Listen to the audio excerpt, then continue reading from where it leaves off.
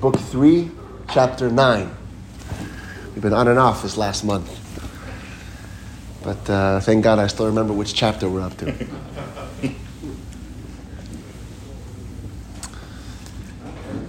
The question at the heart of our discussions the last couple of weeks is it possible to have relationship when there's dirt in the way?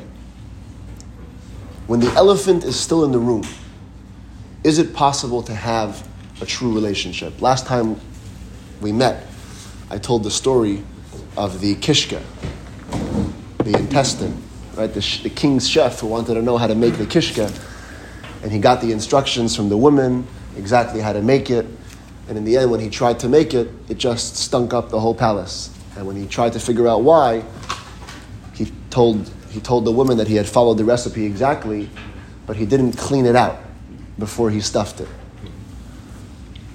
Before you stuff the kishka, you have to clean it. So essentially, the Tanya's position is that, of course, the dirt has to be cleared away before you could engage in a meaningful relationship. In other places in Chassidus, there's a bunch of metaphors that they employ for this. One time it says, you can't plant a field without first clearing away the stones. Nothing will grow. If you leave the stones there, nothing's going to grow when you put in the seeds.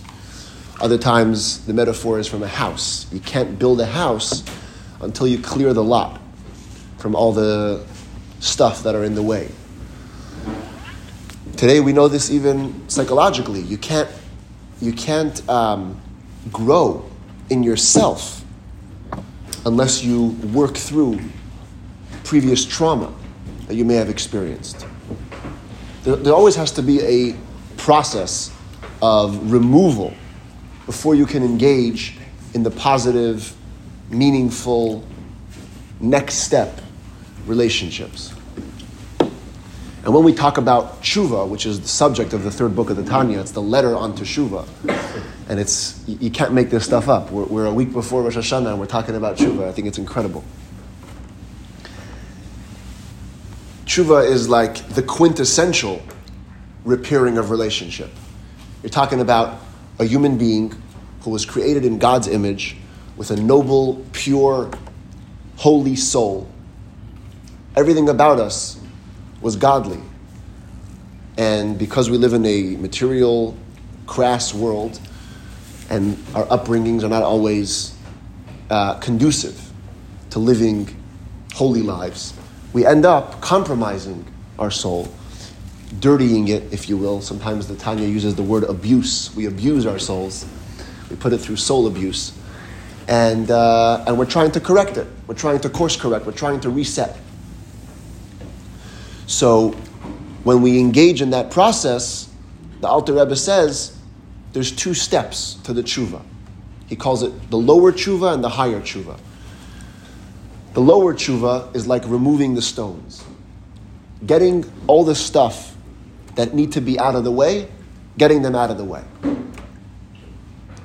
The higher tshuva is what the Alter Rebbe calls restoring the relationship to pre-sin times. Just the way you were before you fell. Just that wholesome, incredible relationship that was there. To restore that. That's the higher tshuva. But to do the higher tshuva, you can't jump to the higher tshuva. There's an order. It's like you can't jump from the bottom to the top floor of a building. One of the great Hasidic masters of the last generation, Rabbi Yoel Khan, he passed away last summer. I spoke about him when he passed. He was like a foremost thinker, a leader on Hasidic thought. He would always say, you could have self-sacrifice to jump off a building. But no matter how much self-sacrifice you have, you can't jump onto a building. It doesn't work. You could declare, I'm having Mesira, I'm giving up my life, but you can't jump. You have to climb up a building, you have to climb. There's steps. So with tshuva, it's the same thing.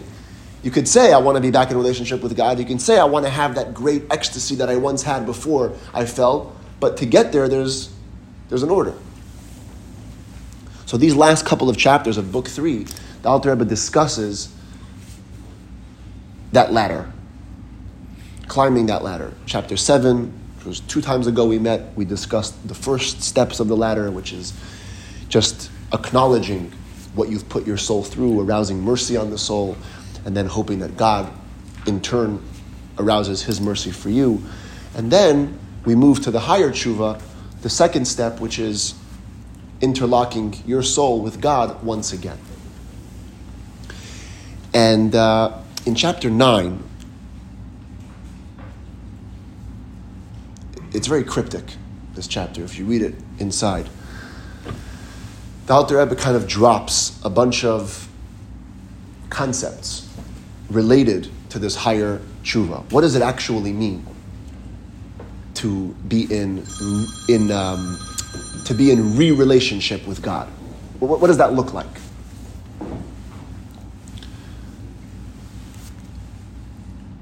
The tagline that the Alter Rebbe gives is, it's the mother resting on her chicks.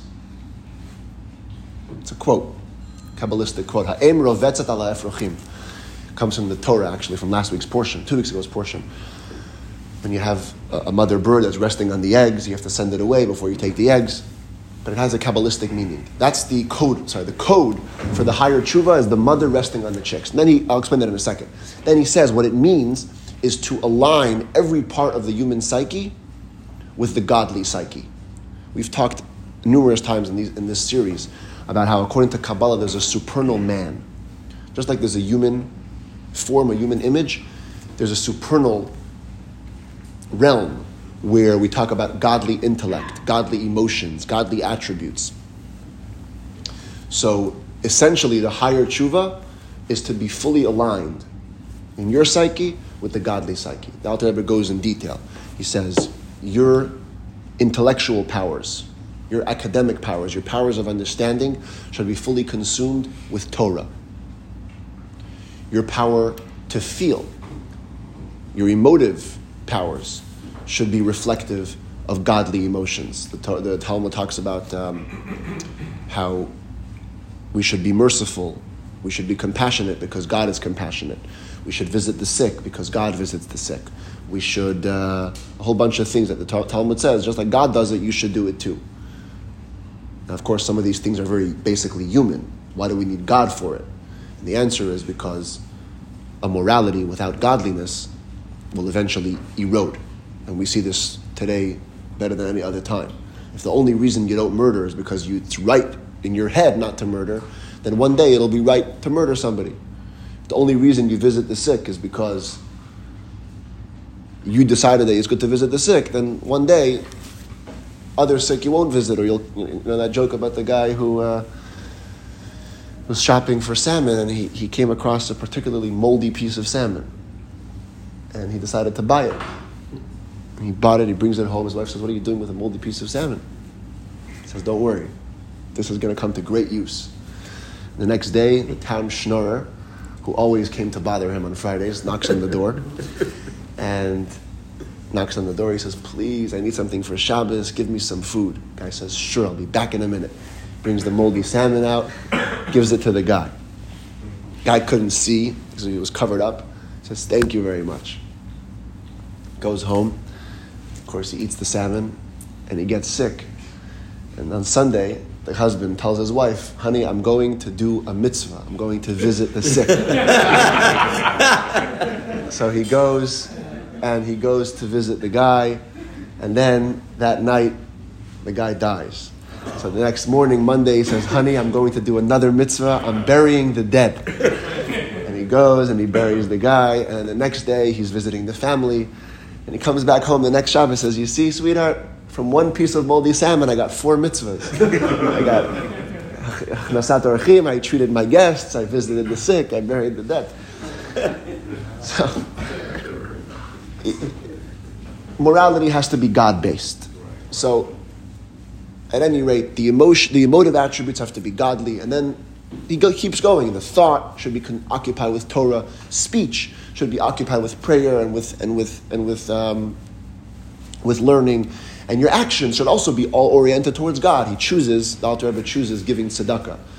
Every time that the Alter Rebbe has a chance to stick in tzedakah, he sticks it in. So whenever we're talking about mitzvahs, his prime example of a mitzvah is tzedakah. So you give tzedakah. The point is, every part of yourself as a human, which is all human, the power to understand is human, the power to think is human, the power to speak is human, the power to do, all these things are human, but we can elevate them. We make them holy. We make them godly. To live in that space is to live in the space of higher tshuva. It's the full restoration of where your soul was, essentially, before it came to the place that it required tshuva to get it out of there. And the key is that all of this has to be inspired by love. There are typically in our lives two motivators. Two things get us motivated to do things. They're called in the Zohar love and fear. We could call it a closeness or a distance. Sometimes it's a feeling of closeness to somebody that will get you to do what they want. You want to do what they want because you want to be in relationship. And then other times it's the fear. The cop chasing you down the road. You're not gonna do any traffic violations. You don't love the cop. You actually fear the ticket. If we wanted to get a little more philosophical, we would call them positive and negative energies. There's positive motivators and negative motivators. To live a godly life, many people, for many generations, were motivated by fear. If I don't do this, I'm going to burn in Gehenna. If I don't do that, I'm going to get struck down by lightning. If I do this, and it was a motivator. It worked. It worked for some time. But in the end, it's not deep. It's very external. It's not sustainable either. People don't buy it, especially the youth. Today, the youth don't buy it. They want a relationship of closeness. A loving relationship, a meaningful relationship. So the Alter Rebbe says, you could align every part of yourself with godliness, but if it's out of fear, if it's a negative motivator, you haven't reached the pinnacle of where you have to reach. It has to be a positive motivator. It has to be a love motivator. And then it will be the mother resting on the chicks. What does that mean, the mother resting on the chicks? The Talmud, when it describes tshuva, in one of the places, the Talmud says tshuva has to be be'oto perek, be'ota isha, be'ota makom. In the same circumstance, the same woman, the same place. Typically, I guess, the metaphor for sin is illicit relationships. So how do you know if you've done tshuva properly? If you meet the same woman in the same place, under the same circumstances, and you don't do the avera, that's tshuva. So long as you haven't recreated the very situation which prompted you to sin, it's not a complete tshuva, because maybe had you been in the other place, you would have gone ahead with it. Had it been the same woman, have you been the same passion, etc., etc. So you have to recreate the moment, and if you hold yourself back, that's tshuva. So Chassidus says, it doesn't just mean physically recreating the moment. It also means spiritually. Tshuva has to reach the very same part of your psyche as it was when you compromised. That's when you know that the tshuva is complete. So, let's say a person fell through a number of times. He lived a certain lifestyle. And then he decides to change radically and come back. So in a way, the argument could be made, okay, he left his previous life behind. He adopted a whole new set of values, morals, ethics, and a way of life. And that's it. He left the past behind. In a way, the Alter Rebbe says in this chapter, it's not a complete higher tshuva. Because you haven't gone back to the very experience, to the very place where you were that prompted you to violate God's will, till you go back and revisit that, the tshuva is not complete. That's the mother resting on the chicks. It's an expression for, the mother is an expression for the intellectual powers. The chicks are representative of the emotive powers. Until the intellect and the heart meet, until you come back to that space, the tshuva is not complete. And again, not that the Tanya needs our scientific support, but today we see this in the field of psychology and mental health. Every therapist will tell you, until you revisit the trauma, until you go back to the space where you were, kids in elevators, they get stuck in the elevator, you have to go back to the elevator. And if somebody was, as a child, you got to go back there. Until you go back, the full repair will never take place. When you go back, then you have the most wholesome experience. So tshuva, ila'ah, the higher tshuva, is realigning yourself completely out of love, out of closeness, so that you can reach back to exactly where you were. Because we sin. Nobody sins out of fear. Everybody sins out of love. Nobody sins out of distance.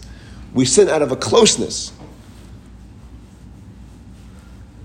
Consciously or unconsciously. Some people, we do sins totally unaware that they were sins. But nevertheless, the acts that we commit are done out of a space of closeness. What if you don't remember those acts? Oh. They don't count. There's a doctor for that. They're doing treatment today. Or you didn't know. Yeah, what if you didn't know?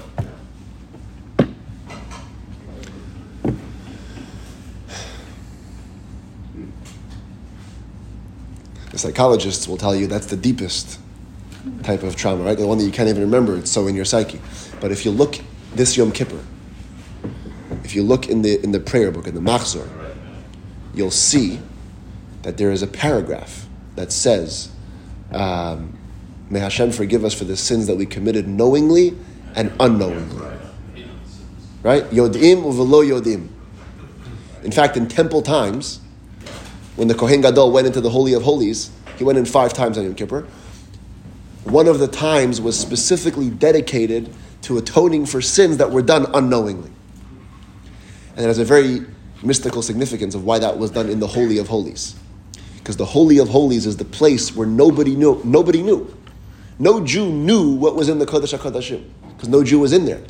So the not knowledge matched very well the power to repair that which was done without knowledge. It represents reaching to the deepest recesses of the soul also. It's called the Yechida. So if you don't know that you did a sin, actively you don't need to do Teshuva because you don't know. But Yom Kippur does that. It reaches that part of your soul and whitens it. So it takes care of it. And then was it the first time he goes in to atone for himself possibly? Yes. Just in case? Yes. And he's the holiest man, the holiest day, and the holiest place. And No, I'm pretty sure he's pretty good. But just in case, listen. The first The first one, it says, the text says it was him and his household. Right. First time it was him and his household. Second time it was him and all the Kohanim. Third time was him and all of Israel. So that third time, it encompassed also the ones that they didn't know about. So that's the spiel on Tshuva Ilah, and the higher Tshuva. And with this thesis, the Alter Rebbe explains a very interesting piece of the Zohar.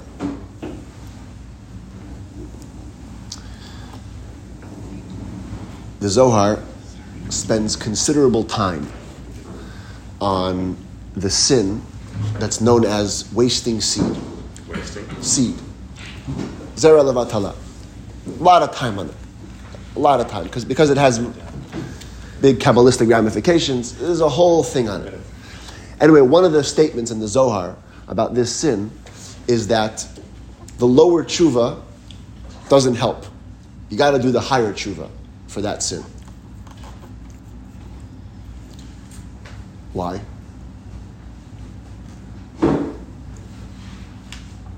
So the Alter Rebbe says, because the sin, Kabbalistically, seed is linked to the brain. Talked about this way back in book 1 and chapter 2, right in the beginning when we started this series of classes. How the seed is linked to the head, to the brain. So wasting the seed is indicative of a blemish to the brain, to the highest part, to the most elevated part of the human experience. The higher tshuva reaches there because it aligns every part of the human psyche with godliness. Only it has the capacity to reach the brain and to rewire it. So therefore, for that avera, the lower tshuva is not enough. Other averas, the lower tshuva is enough. It classifies you as a baal tshuva. You want to restore the relationship, you want to get to the highest level, do the higher tshuva. But for this particular one, you must engage in the higher tshuva. Because that's where the sin reached. And there's a number of statements in the Midrash and the Talmud that allude to this concept. One of them is in a Midrash called Tana Devei Eliyahu. It's a very fascinating work. It's all the teachings that were taught in Elijah the Prophet's academy. Eliyahu Hanavi, he had an academy, and he taught teachings. And then they were recorded by later sages. And one of the teachings there says like this: if a person does a sin, Adam Sha'asa Avera, person violates God's will, what should he do to live? What's his solution? What can this man possibly do so that he may live? And he says, you should double the amount of your Torah study. If you were used to learning 1 chapter a day, learn 2 chapters a day. 1 page a day, you learn 2 pages a day. What kind of question is that? What should he do and live? The Torah says, if you do a sin, you do tshuva. A person did a sin, what should he do and live like it's a crisis? You just do tshuva. There's a process in the Torah for that. So the Alter Rebbe says, this midrash is alluding to a very specific type of sin. A sin that the regular tshuva won't help for. A sin that reaches so deep into the human that the regular classical tshuva is not going to make it.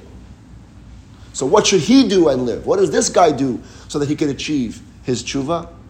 He has to do something which matches the place that he damaged. He damaged the brain, so he should use the brain for godly things, Torah study. Specifically, doubled Torah study. Alter Rebbe gives the metaphor. If you have a rope that snaps, physically, when you retie it, the place of the knot is going to be double layered. It's going to be thicker. It's going to have more knots. In the same way, the soul is compared to a rope. So when the rope snaps, when you retie it, it's got to be retied in double measure. So the Torah that you learn has to be doubled. You learn 1 page a day, 2 pages. 1 chapter, 2 chapters. And there's a third piece of Talmud that also supports it, which Alter Rebbe concludes the chapter with. There was if you read the prophets, you might be familiar with the story of Eli. Eli was the high priest way in the beginning of the Jewish history. He came into Israel, and he had 2 sons that unfortunately kind of went off the path. They were Kohanim, so they were very, very respectable positions, but they did their own thing. They played games. So Hashem, through the prophet Samuel, cursed Eli's family. They're all going to die young and the whole thing. And then at the end, it says Hashem swears that the sin of the house of Eli will never be forgiven with sacrifices. No amount of sacrifices can atone for this sin. So the Talmud says sacrifices don't forgive, but something else forgives. Torah study will atone. Double Torah study specifically. Torah study will atone. Again, same thing. What was the sin of Eli's sons? The Talmud tells us it was primarily in issues of immorality. So the same thing. The immorality touches the brain. The repair for that is to use the brain for Torah study. There's another verse, King Solomon also says, that be'emet yichupar avon, truth will atone for sin. What is truth? Truth is Torah. So all of these statements indicate the same concept, that sometimes you have to reach deeper than the regular classical tshuva and reach the higher level, the part that gets deepest in yourself so that you can achieve full atonement. And that's where he leaves it. So if you just learned the Tanya, the impression is that there's a lower tshuva and a higher tshuva. You got to first do the lower tshuva in order to get to the higher tshuva. It's a ladder, it's a step ladder, you can't jump. And sometimes you must, higher tshuva is not an option, it's a must when we're talking about deeper sins. On the Rebbe's 25th wedding anniversary.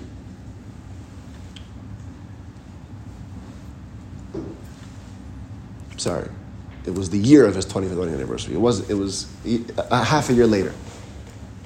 1954. In the summertime, just before Rosh Hashanah, actually. It was his father-in-law's wedding anniversary. So he held the Farbrengen to celebrate his father-in-law's wedding anniversary and his own 25th. And he spoke a lot about marriage. That's when the Rebbe revealed many of the Chabad customs about weddings that you see today. Many came from that Farbrengen. The Rebbe just kind of went through a list of Chabad customs for a wedding. So there was a talk that the Rebbe delivered on why we specifically use a ring under the chuppah. You could use anything. You could use money, anything of monetary value. Why a ring? So he went into a whole discussion, and then he said the following. He said, this was classic Rebbe stuff. He said, until now, anybody that learned Chassidus got the impression that in order to live an enriched spiritual life, you have to first put away all of your material desires, all of your past, all of your mistakes. And he referenced the Tanya here.